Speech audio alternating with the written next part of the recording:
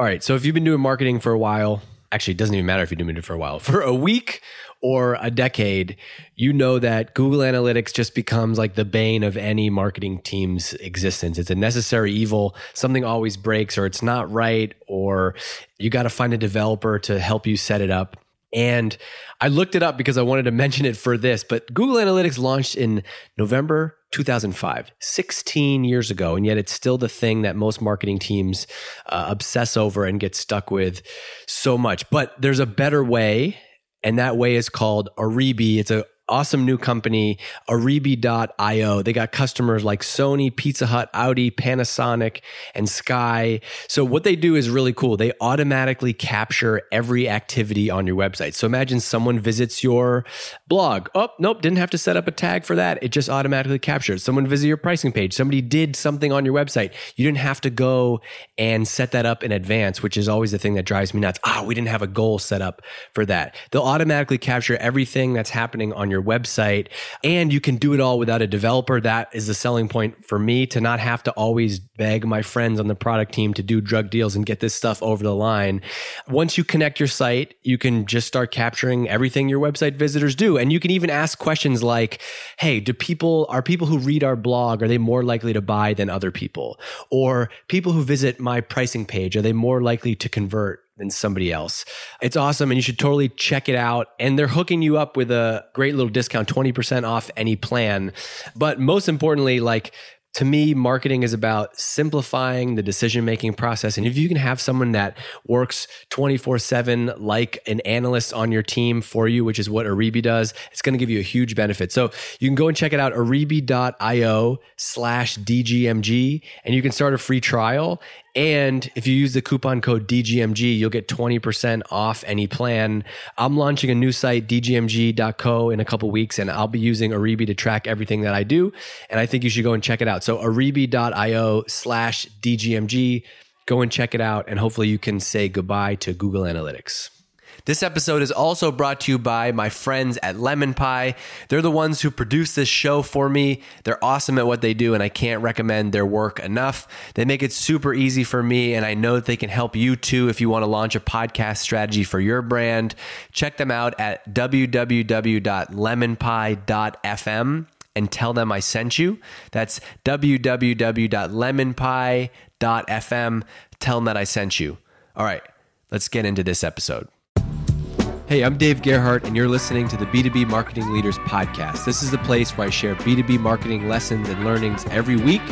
My guest on this episode is Josh Allen. He's the CRO at Owl Labs. All right, Josh, so can you just give everybody listening some quick background, on your journey from LogMeIn all the way to now? Yeah. So I've been in sales. Like many, I'm an accidental salesperson, and I got into sales because I had to figure out how to pay my student loans back. That's about as much as I thought it through. It's like, what can I do to earn money to pay those back? But my journey has taken me through some really high growth companies. I was fortunate to join LogMeIn when it was a $3 million business, and we were trying to figure out who we were going to be when we grew up. And got to spend 10 years with that company and see them go through all sorts of different phases with growth, international development and expansion, acquisitions, building new product lines, creating different growth curves. And I think I felt like I got a career's worth of experience condensed into a 10-year period that has certainly helped in my journey. So after LogMeIn, I joined CarGurus through their really high growth period between about 120 million and 400 million in revenue, significant expansion of the sales and success program there.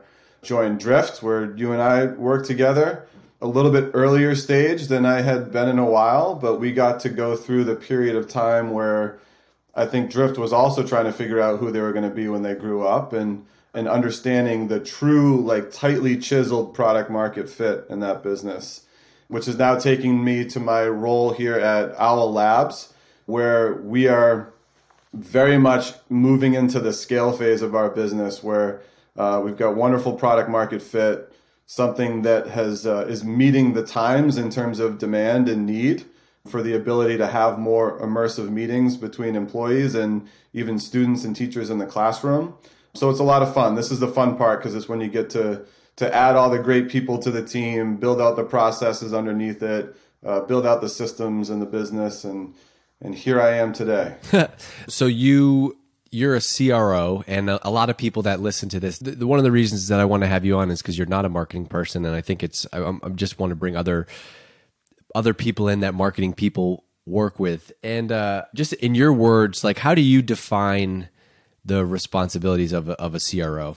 Because one thing that I struggle with is you could really, and I feel this way about marketing too, but you could really make the case that like it could be everything, right? And so, so how do you think about it? Yeah, and it's funny because I remember when I first met you in person, was during the interview process coming into Drift, and you asked me the question, "Do you think marketing belongs underneath the CRO?"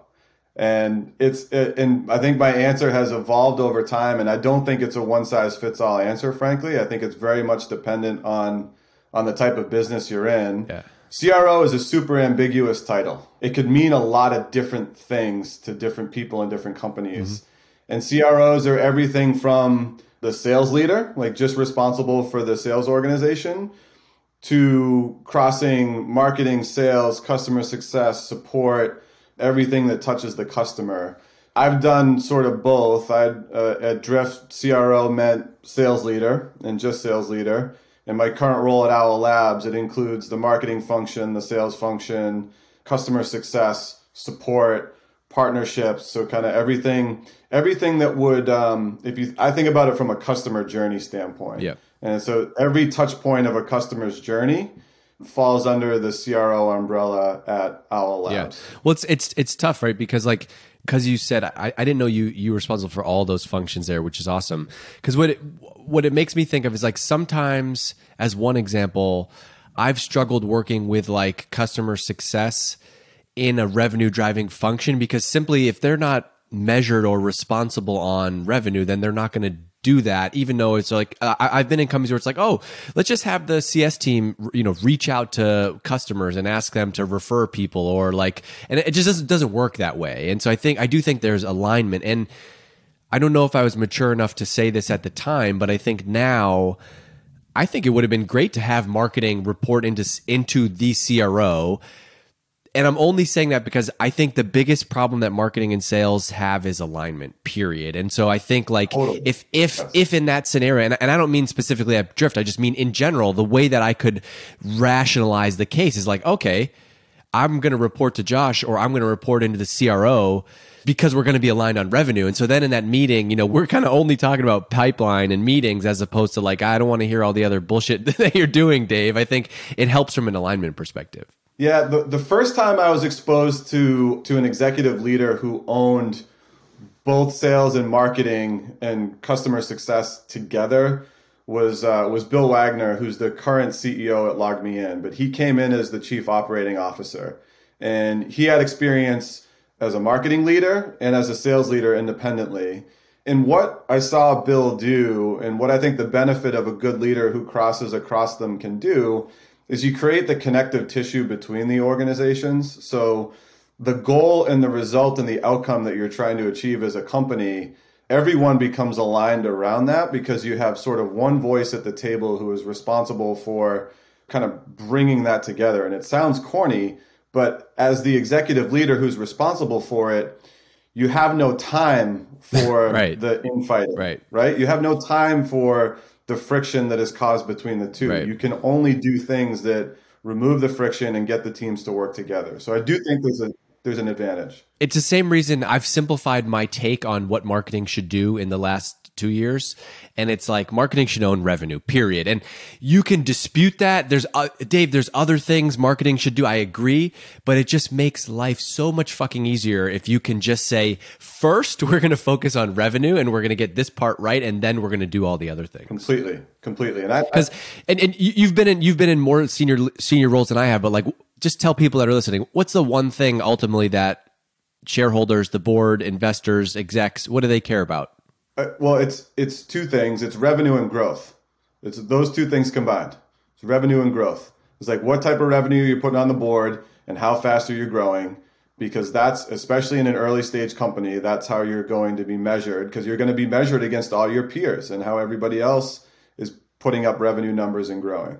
Yeah. I mean, and you've used this line before in conversations with me, but like, in coming from a sports background, it's similar, but like winning, you know how they say like in sports, like winning, you don't hear about all the locker room drama and bullshit on a team that's winning. I think the same is true in sales and marketing, where if you're a marketing team that's putting up the revenue, delivering on the revenue number, you're not going to have the sales leader poking holes and like, well, why are we doing that webinar? Like it doesn't happen that way. No, revenue cures all in a company. And if a company is humming and you're putting dollars up, the revenue's there, it cures all, and it can hide a lot of the inefficiencies underneath that only get exposed when revenue recedes a bit. And if you're listening to this, like this is the B2B marketing, like people that listen to this are current or future marketing leaders. Like if you don't like, I think part one is like you have to accept that the job is a revenue job, period, and then go into it. Because if you don't like, if you're somebody who's like, well, I don't like doing like it's not going to work. You're not going to please your boss. You're not going to please the management team. It is all about revenue. Okay. I thought of a question that I want to ask you while you were saying that. This is completely separate, but I think a skill that, and I want your take on this as a CRO. As a CRO, you have to be able to influence, you don't just own sales. You have to be able to influence product, customer success. You have to be able to influence all these other revenue drivers, because revenue does not just mean book more meetings and generate more pipeline. It means like, is there an expansion channel that we're not utilizing? Could we be getting more out of our existing base? Could we be running a referral program? Could we fix churn? Yep. And that's the nature of your job. I think one thing that a lot of marketers who want to take the next step in their career struggle with is moving from I'm just marketing Dave at this meeting to like, no. I'm revenue Dave, and I'm going to influence the product. I'm going to influence customer success. So how do you take that approach where you can be not a product person, but say like influencing the product? Because I know it's a piece that you care a lot about. Yeah, I do. And I do think I think that's an environmental thing at companies, honestly. Like that environment is either created and that,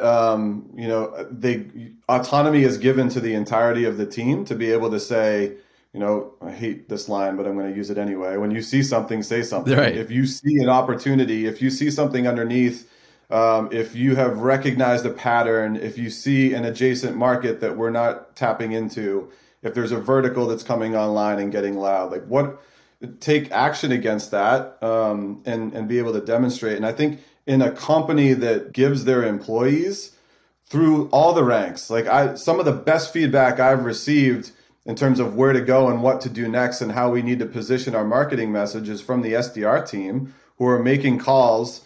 They're having those frontline conversations. They're getting the no's and the yeses to be able to move a deal forward. I want to hear from them because I want to know what we need to have on our website, what we need to have as part of our content that we should be getting in front of people that will get more hand raisers as a result. So I think if you have a CEO in particular who creates that environment for people to feel like not only can they bring information forward, can they bring ideas forward, but those ideas will be considered and the good ones will be implemented, you do create a very innovative environment. And I'm fortunate now in my current company that we have that type of environment. So there's a lot of innovation and ideas that come from all over the place. And I think it's allowed us to move faster. Yeah, I think it's such an important skill, but I also think it's not natural in everybody. It's an intangible type of thing, and some people can grow it. Like I work with a guy right now, and he's just unbelievable at not just thinking about, I got to hit this trial number. Yes, I got to hit this trial number, but also there could be like the ASP in this segment is really low. We should be doing something there. The product should be doing that. And I think that to me is the skill between, like, if you want to make the jump between individual leader, like just leader of a small part of marketing to the whole thing. I think that's the step that you got to be able to take. And it's like, to your point, it's also, developing the relationship from my standpoint with our founders and our product team and our engineers, that when we have something of interest, not only are we going to pass the information along, but we're going to bring them in. We're going to bring them on the calls. We're going to after you and I are done, we've got a call with a potential opportunity that we're bringing our product manager on so he can hear from them what they're asking for in terms of potential opportunities for us to build things into the product that have a broader audience impact in our customer base.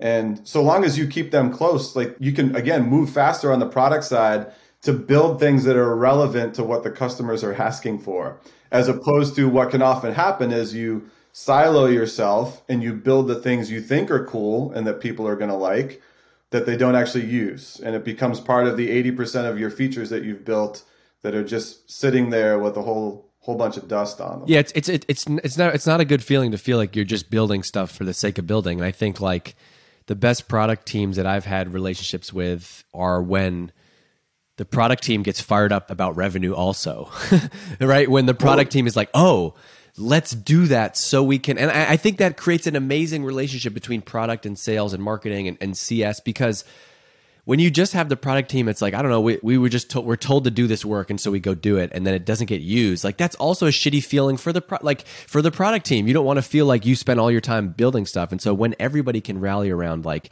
here's what's driving revenue, that's super valuable. Okay, first of all, I didn't even think about asking you about SDRs today, but you said that the 3-letter word, and so I'm gonna ask you about that in a little bit. Nice. So, as CRO today, who does have marketing reporting into you, can you talk about how often you meet with marketing leadership, the types of things that you report on or find value in, almost like to the people that are listening to this to help level up their reporting? Yeah, I mean, I'm talking to them every day. We just actually hired a VP of global marketing who joined the company. She and I work together at CarGurus.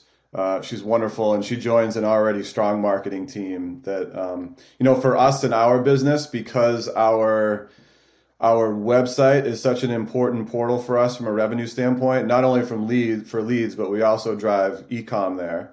So marketing on both the brand piece and the digital piece, when you get into like true demand gen and what you're trying to drive, is an essential component to our business. Like we don't exist without a strong marketing program. So I'm in as much communication with our marketing team as I am with our sales team. Yep. And in that world, do you guys have like what's the makeup of the marketing team, if you can share some of that, and specifically.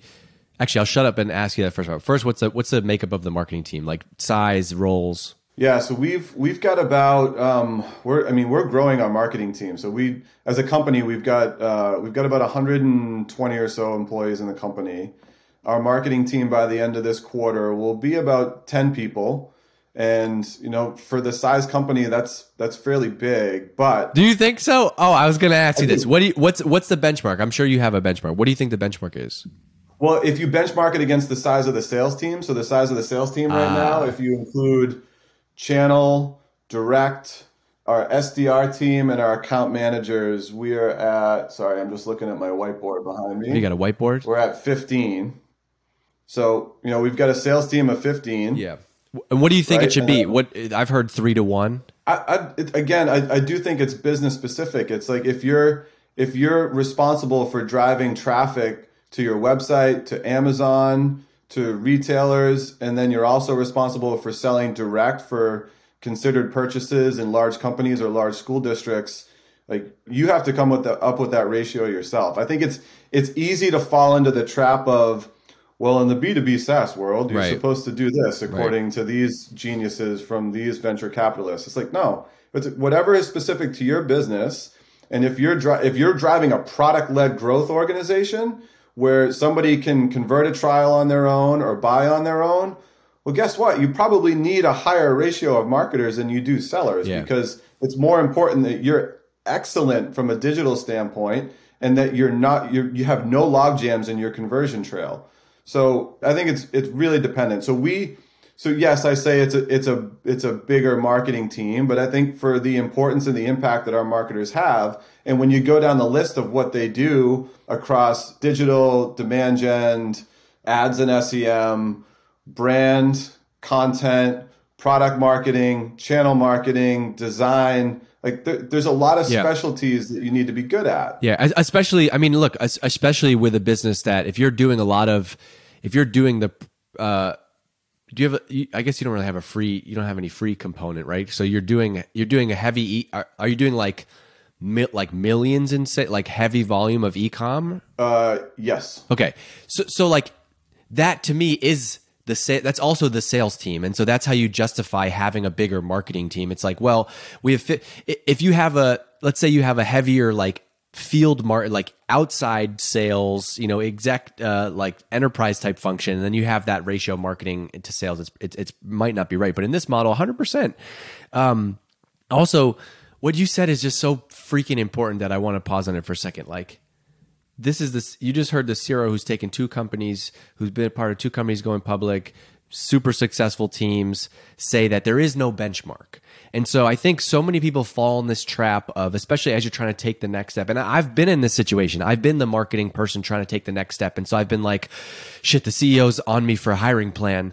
Okay, Serious Decision says that the ratio is 3-to-1 and my plan is wrong. And I've just, turtled into that. And I think what you need is, it's good to have that benchmark, but you need also to have some gut. If I can make my case to you, Josh, here's the deal. Look, I know you're going to think this is a little bit out of whack from a ratio standpoint, but can we just sit down? Let's sit down for a little bit. I'm going to walk you through my logic here.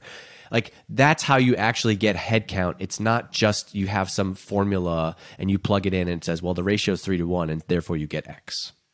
No, you can't, because there's so many. Look, benchmarks are important. I'm not saying they don't matter. You want to know where you are related to industry trends. Sure. When you think about it for like hiring purposes and compensation or ratios of SDRs to salespeople, like that stuff matters. I'm not saying ignore them, but what I'm saying is stop comparing yourself to everybody else. Yeah. Like, build for your business in your point in time, in your stage, in your company, and what you're trying to accomplish, and stop trying to be everybody else, because you can read all the books in the world that you want on Netflix or ServiceNow or LinkedIn or whomever. Like, they're great stories, but it was that specific point in time for that specific need is the reason they did what they did. And they did it for themselves. They didn't do it for anybody else. They did it for themselves, and that matters. So there's so much nuance in it based on a bunch of different factors that we don't know. Like, what if the founders of your company are trying to sell in the next 2 years? Exactly. Versus you raised $200 million and you're now a $2 billion valuation company like Gong. It's just different. Okay, this is great.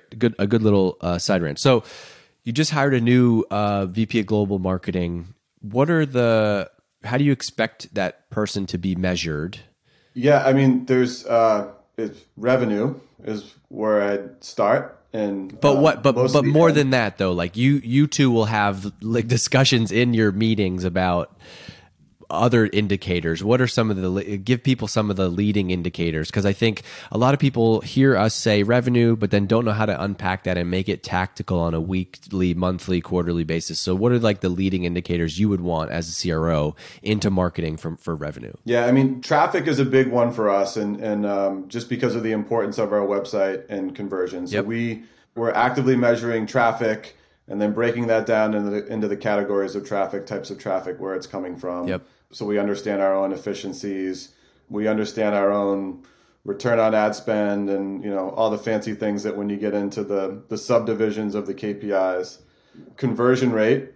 And we just launched a brand new website a couple of weeks ago. So we are in the throes of optimization, and specifically conversion rate optimization, to make sure that the website experience, because it's so critical to our business, that we're continuing to kind of do the tweaks and improve on it. So conversion and traffic are two majors for us. It's almost like in this role, you have two products that you're thinking about as CRO. Like, the website is a product, and then the actual product you're selling is a product. Whereas like for example, like when we work together at Drift, in that business, website traffic is important, but it's not as, it's more of a mid-market enterprise type business. It's not a high, either high volume, like super transactional, or e-com like you have today. Yeah, because and you think about we publish so much content at Drift, right. We put so much stuff out into the market that a lot of our website traffic was attracted to that content, but it wasn't necessarily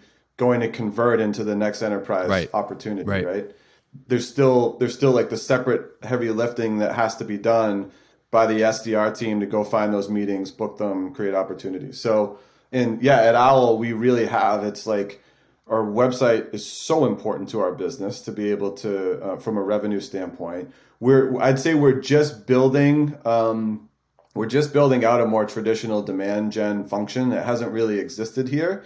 It's existed as sort of we've driven these leads, like we have this stuff over here, but it wasn't tied to the sales plan. It wasn't a direct measurement of, okay, they came to this form or they came to this chat and it converted at this rate and turned into this opportunity. So we're creating all of that. Some of it underneath it is we've had systems limitations that you would have when you're a smaller business and you're not used to the Salesforce and NetSuites of the world for running your company. So we're in that like sort of converting phase of being able to build that out. So that's a big priority for her. In addition to everything that's happening with the website, with the brand, is creating that demand gen engine. This episode of B2B Marketing Leaders is brought to you by DGMG. That's my members-only community for B2B marketers. There's over 2,300 members, and it's awesome because it's really like having a sounding board outside of your company.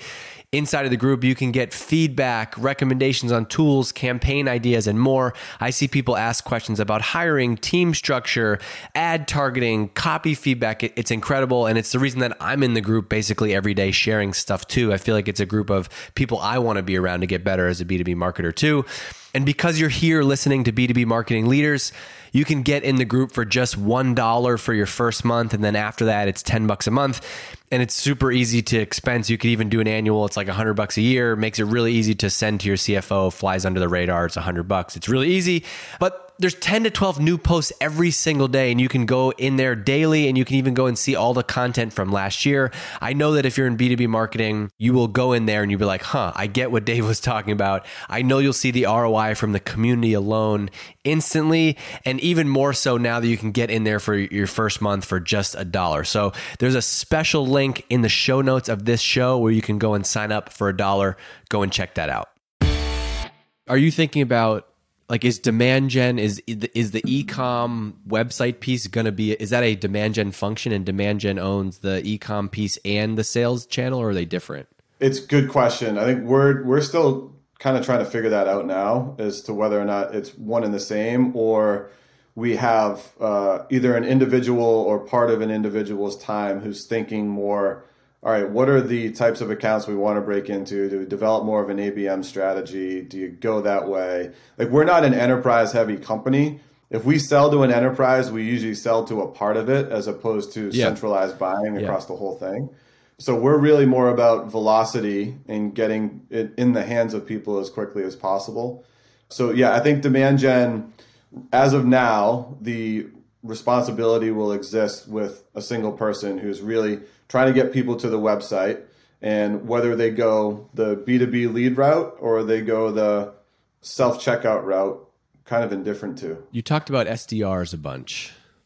Let's talk about SDR. Do you have them in this company? We do. We just hired our first 3 in the last 4 weeks. Before we go into specific advice, can you just, in your opinion, can you just give like a 101 primer, like SDR, like what's the role? What's the point of the role? Why does the role exist? What's the goal? And then also, like, what's the difference between SDR and BDR? And then I think that'll get us to some more stuff I want to ask you. Yeah, I'm glad you asked it that way, because I think oftentimes SDR and BDR get used interchangeably and lumped together. Yeah. The way I would separate the definitions is an SDR, or sales development rep, you would typically find in a company that has inbound lead flow, and you're looking for somebody who is doing like really deep, repeatable discovery and qualification of the leads that are coming in. What you're trying to get to on the marketing and sales side is consistency, so that you're running the same sort of touch process, whatever your touch cadence is, whether it's I'm going to do 6 pieces of outreach across 10 days, or I'm going to do 12 pieces of outreach across 30 days. It's the consistency that matters. So we have an SDR team that is responsible for essentially handling all of our inbound lead flow and then scheduling the first call with the salesperson. So they are judged on the number of opportunities that they create for the sales team. That's the most important piece, and also the amount of pipeline, because we want them asking questions about how many rooms do you have? Is there an opportunity for you to replace what you're using today? Like really trying to see if they can expand it. A BDR is where you'd find more of an outbound prospector. So somebody who is doing targeted outreach, calling down a list, following up on old leads or things that are in the CRM. It's a colder role. And I think back to when I had my first opportunity to get on the phone as a BDR when I was 22, I basically had a list that I was calling down, and my goal was to get somebody interested who wanted to learn more about antivirus and what we did at Sophos. Which is what you studied in college, obviously. Right, exactly. Yeah. That fell right under my government and legal studies major in college.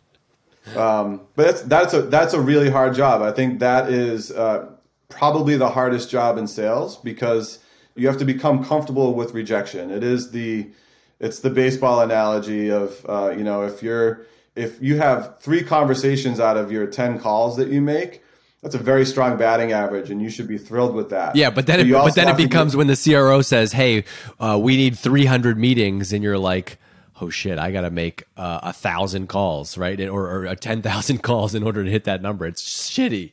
Well, it is, and I don't think you should be allowed to be a CRO if you haven't been a BDR at some point, frankly. Damn. So I'm out. I'm out then. You need to understand the psychological impact of that level of rejection, and then it's easy to throw math at somebody that you put on a whiteboard or do in a spreadsheet.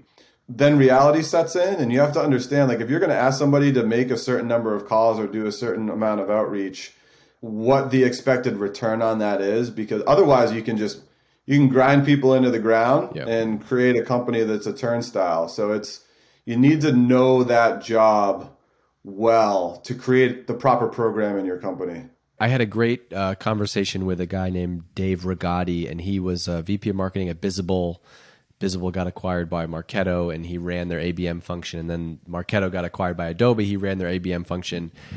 And he talked a lot about just how, even though the BDR job is a grind, how marketing teams underappreciate how much of a lever it can be by making that team happy and successful. And so he's like, typically you're like, how do I get... Marketing's like, I got to get 10 more meetings this month. And we're like, and I'm guilty of this. We're like, let's go do more content or do something else. And he's like, dude, the actual best way to get 10 more meetings this month would be to try to get 1 more meeting out of each BDR. And in order to do that, what do you need to do? Is it better enablement? Do they need better tools? Do they need a day off or a content?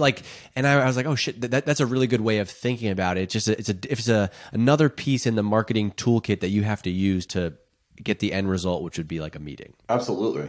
And then the question is how far you can reasonably stretch that, because I think what happens is, like, you'll do the math and you'll pull it out a little bit, and then you're like, all right, well, let's pull it out a little bit more, and you start to run into a wall. Like, at some point you have to add people, you have to build in your training, your ramp period, how long it takes somebody to get proficient with the messaging. So this is a random related question, but like on that side of it, what's would the leading indicator for BDR hiring be like, we have more named accounts that we want to get into, and on the SDR side it would be like, we have more inbound leads than we did in the prior period?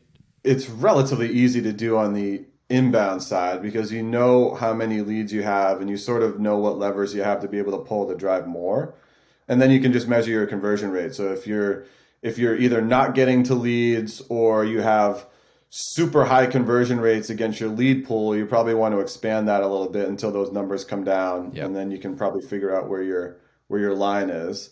On the BDR side, like it is sort of a math problem of, all right, if you hire a team of 3 BDRs and you have a designated pool of accounts that you're trying to break into, and your marketing team is running an ABM program or some kind of support from the air that is giving them a reason to go in, you can, like, that team, typically you can continue to kind of grow out so long as you're seeing the same return. And if you're not seeing the same return, or it's dropping, or you're not getting expected results, it's like you just kind of hit the stop sign there. and go and figure out what's happening. Like, are you targeting the wrong persona? Are you going after the wrong people? Is your messaging off? Was this team not trained to talk to an executive that you're going after versus talking to a champion or somebody who's going to coach you through getting to the right place? So I do think like conversion rate tells you everything. Yeah. You had a gem of a line in there, which is like, what's marketing's role? If you're listening to this, which you are because you're listening, what's marketing's role in ABM? I love what Josh said, which is like, you give them support from the air to give them a reason to go in. I wrote something the other day about how like the combination of outbound and brand is really powerful, because if you have no brand and you're going to knock on people's doors and you're like, hey, it's Dave from, Dave's a company you never heard of. Or if I'm knocking on your door and I'm like, hey, it's Dave from Nike, you're like, oh, hey, like you're at least going to take my call. I think it has a huge impact. Yeah, for sure. It's all about the air cover. And, sales it's relatively simple in theory, and it's really hard in execution. It's simple because somebody will talk to you and have a conversation if they believe you have a potential solution to a problem that is high on their list of things to solve. How do you decide if your marketing or sales org should bring in SDRs? Is that a average deal size thing, like just from a math perspective? Or do you think, because the reason I love the role is I think one of the things that still plagues every marketing and sales team is sales doesn't follow up with the leads fast enough, because it's always, and that's not a knock. It's just there's especially in a high growth startup, you're asking people to close and prospect, and that's very hard. And so it just becomes hard. And so I like the idea of SDRs, because it's like, oh, as a marketer, it means that I can guarantee that the groceries we just shopped for are going to get eaten, right? I can guarantee that you're going to go follow up with all these leads. But is there a certain threshold? Let me start with a pet peeve of mine.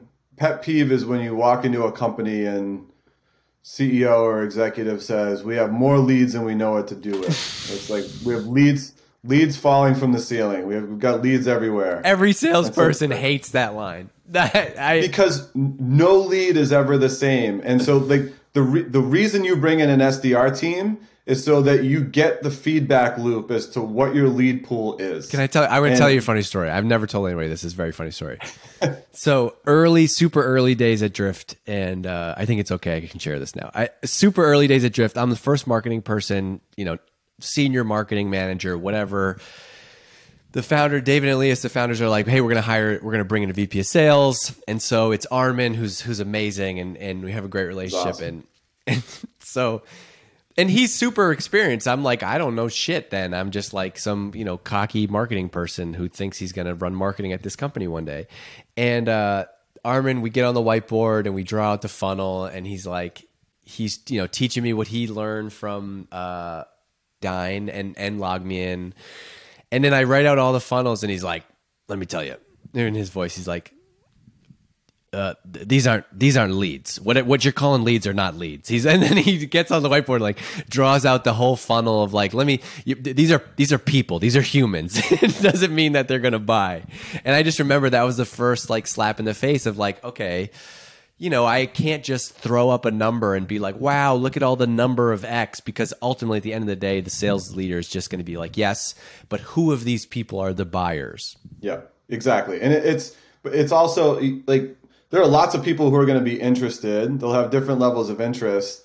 The most important program you can develop if you have a lot of interest in your company and you have a lot of inbound leads, but many of those people are part of your audience, they're not quite at a place where they're ready to buy, sure, is to build a nurturing program for them. Like build them a reason to stay connected to your business, build them a reason to continue to learn and absorb, so that when they get ready to buy, when they are in the market in the future, you're the first thing they're going to look at. And then they sort of elevate themselves to a place where they're ready to talk to somebody in sales.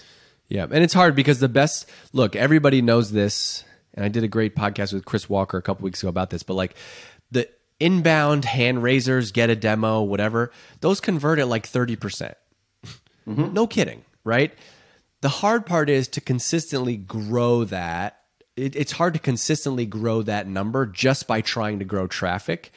But like, I think the opportunity for B2B companies, or, and you kind of have this hybrid world, is to be the expert. And so the way that you will get them to be a customer is build an audience, but then prove your expertise to that audience around a clear pain where there's product market fit. So then when they have that problem, they're going to raise their hand and be like, yes, my website is not converting. I do need to take a demo. I think it's hard to just magically go and create more hand raisers, but what you can do is build an audience and then become an expert to get people to come to you when they might not just be going directly to your website and clicking on book a demo. I agree. And if I use a present day example with Owl Labs, like we've been creating a lot of content for this future state of work, how classrooms are having to adopt new technology for hybrid learning models, and just the way the world has changed.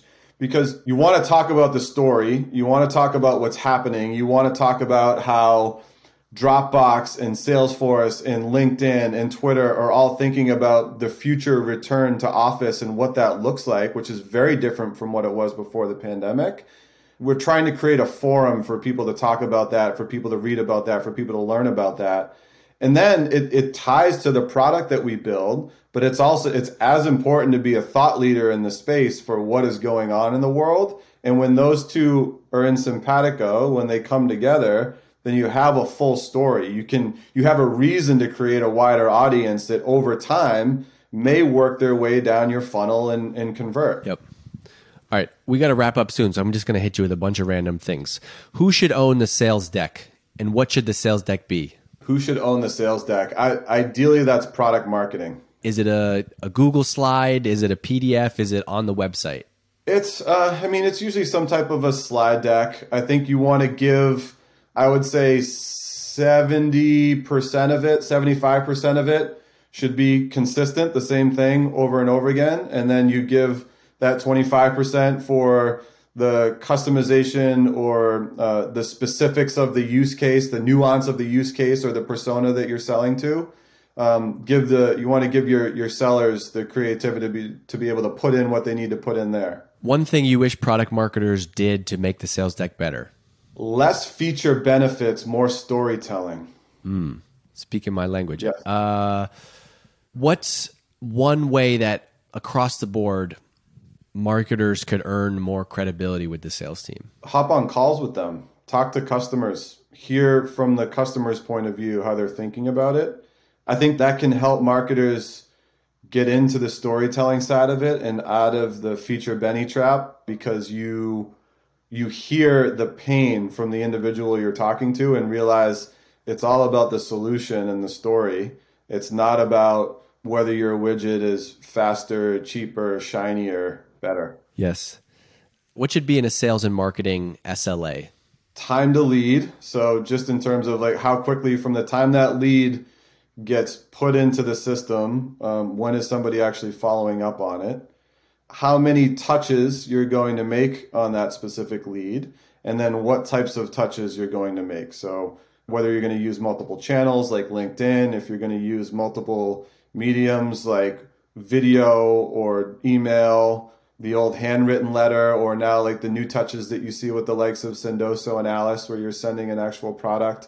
It's like just come up with what you want to do consistently and do it consistently and measure it. Listen, what you want to, this has to be a shared thing. I think a lot of marketers that listen to this, the SLA with sales is, it can be one-sided. Hey, we're going to deliver you X.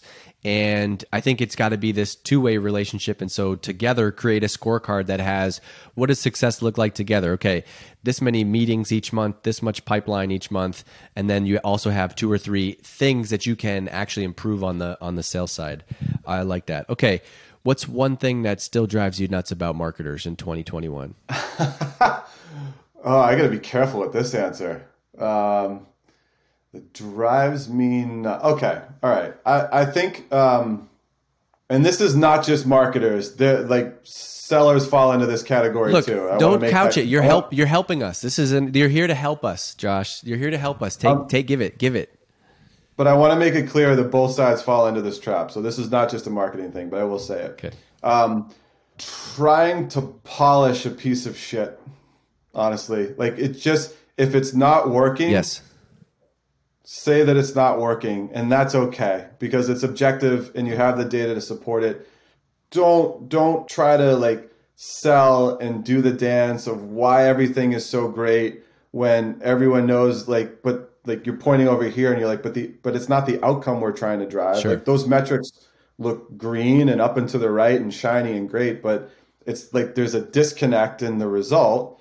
So that would just be like the one thing I would say is if it is broken, break down the data as to why it's broken, call it out, and then talk about what you're going to do next to fix it. Don't try to shine something that isn't actually driving the result you want it to. Ooh, that's good. And I still do that. So that's good. Because no, it's great. I think it comes from having, I think that ultimately stems from having alignment on what metric matters. And so if we're very explicit on like, hey, because it can be this black and white, hey, we're going to measure success by this metric, right? Meetings, pipeline, whatever. And objectively, if we are not hitting that goal, then we're behind or we're off. And so therefore there must be a reason for that. I think I've seen it happen most when sales and marketing are not aligned on the same success. And so I can get a promotion. I can get promoted because the CEO or whoever is telling me you're doing a great job and, keep it up and here's your bonus based on leads, right? But if you're on the other end, I also think I think there should be transparency. I think before a VP of marketing and VP of sales work together, there should be full transparency. You don't have to have the dollar amount, but there should be full transparency on how each other is compensated. Yep. Because I actually think that drives a lot of bullshit. I've dealt with a lot of bullshit and I was like, oh, wait a second. That's because she has a bonus that's based on this. No wonder that was such a thing that dug so deep. And I think that really does play a huge factor in this game. Yeah. Well, I'm going to say this word again because I believe in it.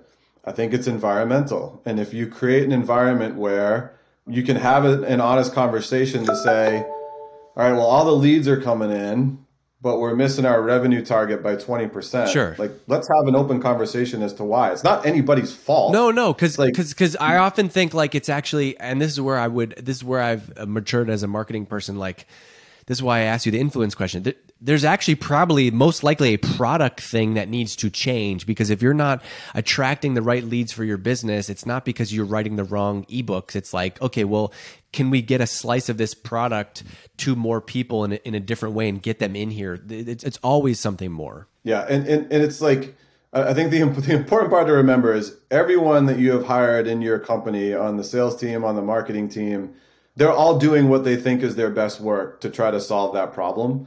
And so realize that everybody's intent is to solve that problem. The ways of doing it are going to be different, and that's okay. Debate is healthy.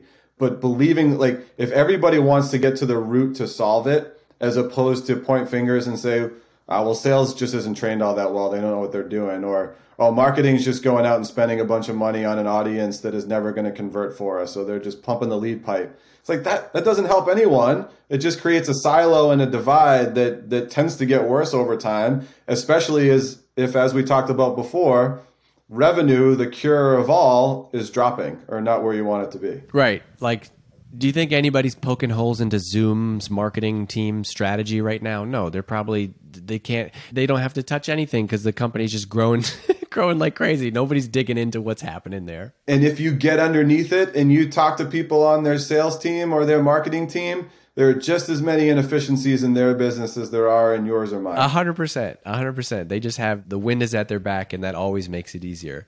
Josh, this was fantastic. This was exactly what I wanted to get out of this. Before I hang up, I'm going to put you on the spot. Give me one other person that, now that you've done this interview, you think would be good for people to hear from. I would highly recommend the VP of Global Marketing that we just brought into Owl Labs, in Ashley Carr. Cool. She has an amazing background, both from her time at CarGurus, where she was there for almost 7 years and helped build out the B2B marketing program, which was directly tied into revenue. But she also has management consulting background and a CPG background. So she's done big data stuff at a marketing level, and then she's also done tighter B2B stuff. I think she'd be pretty interesting for your audience. Great. Okay, you'll intro me. That'll be good. Happy to. All right, Josh. Always great to catch up with you. I appreciate it. Hey, thanks for listening to this episode of the B2B Marketing Leaders Podcast. If you got something out of this episode, then I know you'll get even more out of DGMG. That's my members-only community for B2B marketers. There's over 2,300 members in there right now, and it's awesome because it's really like having a sounding board outside of your company as a marketer. Inside of the group, you can get feedback, recommendations on tools, on vendors, you can get campaign ideas. I've seen people post, hey, what do you think of this ad? Do you think this copy would work? Is anybody using this new tool? What do you think of this vendor? And it's the reason that I'm in the group basically every day sharing my own stuff too, because it's just a community I want to be a part of. And because you're here listening to B2B Marketing Leaders, I got a special deal for you. You can get in the group for just $1 for your first month. After that, it's $10 a month. And let's be honest, it's super easy to expense at your company. It'll fly under the radar. There's 10 to 12 new posts every single day, and you can go back and see all the posts since the beginning of time. I know that if you're in B2B marketing, you'll see the ROI from the community instantly, and that's why I want you to join for $1. I want to make it a no-brainer. So go and check it out. There's a link in the show notes of this episode, a special link just for you to go and join for $1.